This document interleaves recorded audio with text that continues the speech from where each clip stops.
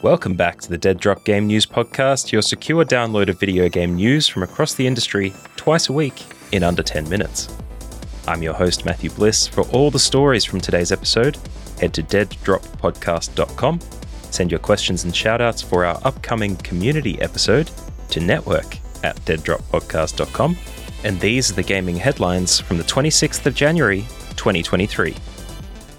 Forspoken, a game that's been delayed several times, developed by Square Enix, and is a brand new RPG, is finally in the hands of some reviewers, and there seems to be a very wide but critical discourse about the nature of the game.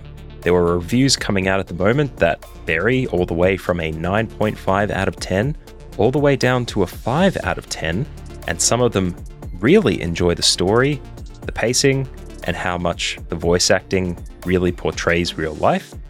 And some people are just irritated by it. There are even some reports that say that it feels flat, that the dialogue isn't engaging. As I was scrolling Twitter, I found some of these varying reports, and there are some people saying that they thoroughly enjoy it, and some saying that it's not even worth touching.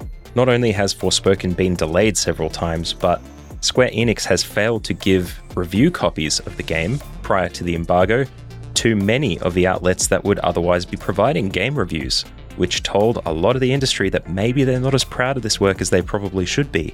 And I'd say that's what has opened up this very varying and critical discourse on social media. I myself don't look at these reviews particularly much. If the game appeals to me, I'm going to tackle it, and this is one that I would like to give a try. But I will link in the show notes a gamesindustry.biz article that tries to summarize some of these scores and reviews and try to capture it in a way that means that you're getting a balanced view of what the game could be like. At the time of recording, the Metacritic score for the game is 68. There you go. In more troubling industry news, it seems that a manager at Blizzard Entertainment has been ousted or left of his own volition under protest of a scheme that implies performance ranking for employees in terms of their progress.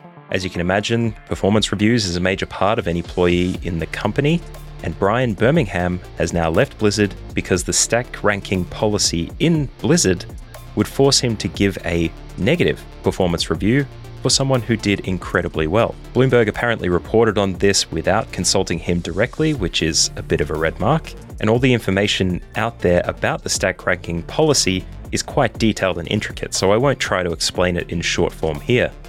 But the point being that Brian has come out on Twitter, which is linked in the show notes, in a very long thread trying to explain all the positions that he had, why he left, and what that system meant for why he left as well.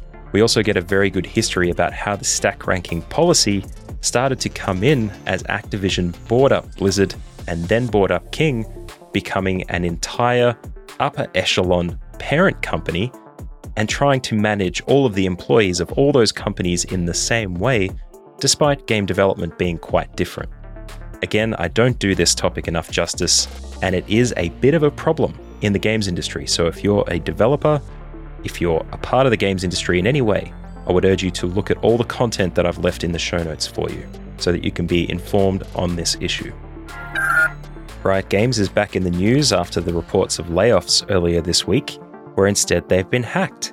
It seems that the source code for League of Legends, Teamfight Tactics, and the anti-cheat platforms associated with them has been exposed to a hacker that accessed those materials through social engineering.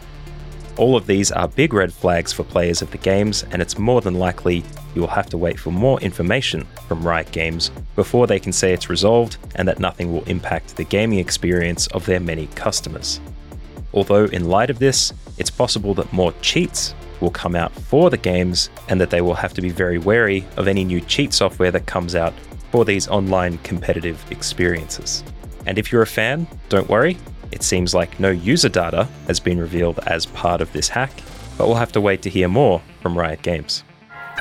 Nintendo has come out and warned Switch users that with rapidly changing temperatures from hot to cold, there may be condensation issues with the Nintendo Switch. It seems to be non-specific about whether this is inside or outside the screen, but it does advise that if you do notice any condensation on or in the unit, that you should power it off immediately. It seems that Microsoft, in response to the FTC lawsuit, has sent Sony a subpoena to divulge confidential business details as part of their case. This may be a way for Microsoft to put the ball in their court, because I'm sure Sony doesn't want to reveal any confidential information about its future plans, as they have been saying outright from the very start that Call of Duty being on Xbox will affect their bottom line. Apparently, the subpoena was issued on the 17th of January. This has been extended to a response from the 27th of January, and Sony here has the chance to limit or quash or otherwise respond to the subpoena. Your move, PlayStation.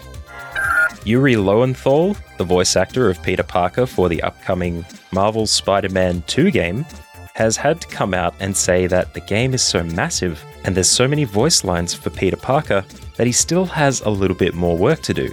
But that being said, there shouldn't be a delay on the horizon, as he also reassured fans that the fall 2023 release window is still on the cards.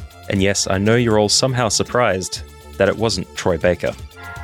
In a sharp move, the Reset Era forum site has said that they will no longer be permitting any discussions or promotions about the upcoming game Hogwarts Legacy on their site. This is an expanded ban after they were only talking about promotion of the game, where now they will be preventing any discussion at all. The mod team came out and said that they were choosing to expand the prior ban because of the issues put forth by Rowling and her active attempts towards legislation that will hurt trans people. A lot of discussion around the development of this game and how close it is to Rowling is at the forefront, where the developers seem to have no attachment to Rowling. And yet this is a strong move in support of an important movement, and hopefully will support that movement on the release of the game as well. And a few quick ones to finish off. It seems that Microsoft is reporting its Xbox monthly active users has hit a record 120 million, with new highs for Game Pass subscriptions during its second quarter. This came from their major earnings call, where they also said that in December 2022, their overall revenue had declined by 13% year on year. And yet with a high user count, they still laid off 5% of their workforce. In upcoming game releases, it seems that Crystal Dynamics is gearing up to announce a new Tomb Raider game. After Marvel's Avengers is now going to be out of the way, it leaves room for the CD team to move all of their resources into the currently under development Tomb Raider game. The new Dead Space remake developers are terrified to play it, and one is even quoted as, "When I'm playing it at night, I can't play it with headphones." That will be out in a day or two. The Last of Us Episode 2 released this week as well and broke a record, marking a 22% increase over last week's 4.7 million viewer premiere. There's also a fancy little Google widget for mobile phones, also linked in the show notes. And lastly, Life is Strange 2, an underappreciated sequel to the original, jumps to Switch next month on the 2nd of February. It's a 5-part saga, and it will complete the complement of games now being available on Switch, with True Colors becoming available last year. And those were the big gaming headlines for the 26th of January 2023. For show notes, transcripts, and more, head to deaddroppodcast.com. If you like what you hear, leave us a 5-star review on Apple Podcasts or Spotify. If you'd like to support the show, head to deaddroppodcast.com/support and buy me a coffee. Join me every Monday and Thursday for the latest game news, and make sure to tell your friends about the Dead Drop. Stay safe, stay well, and I'll see you here in a couple of days.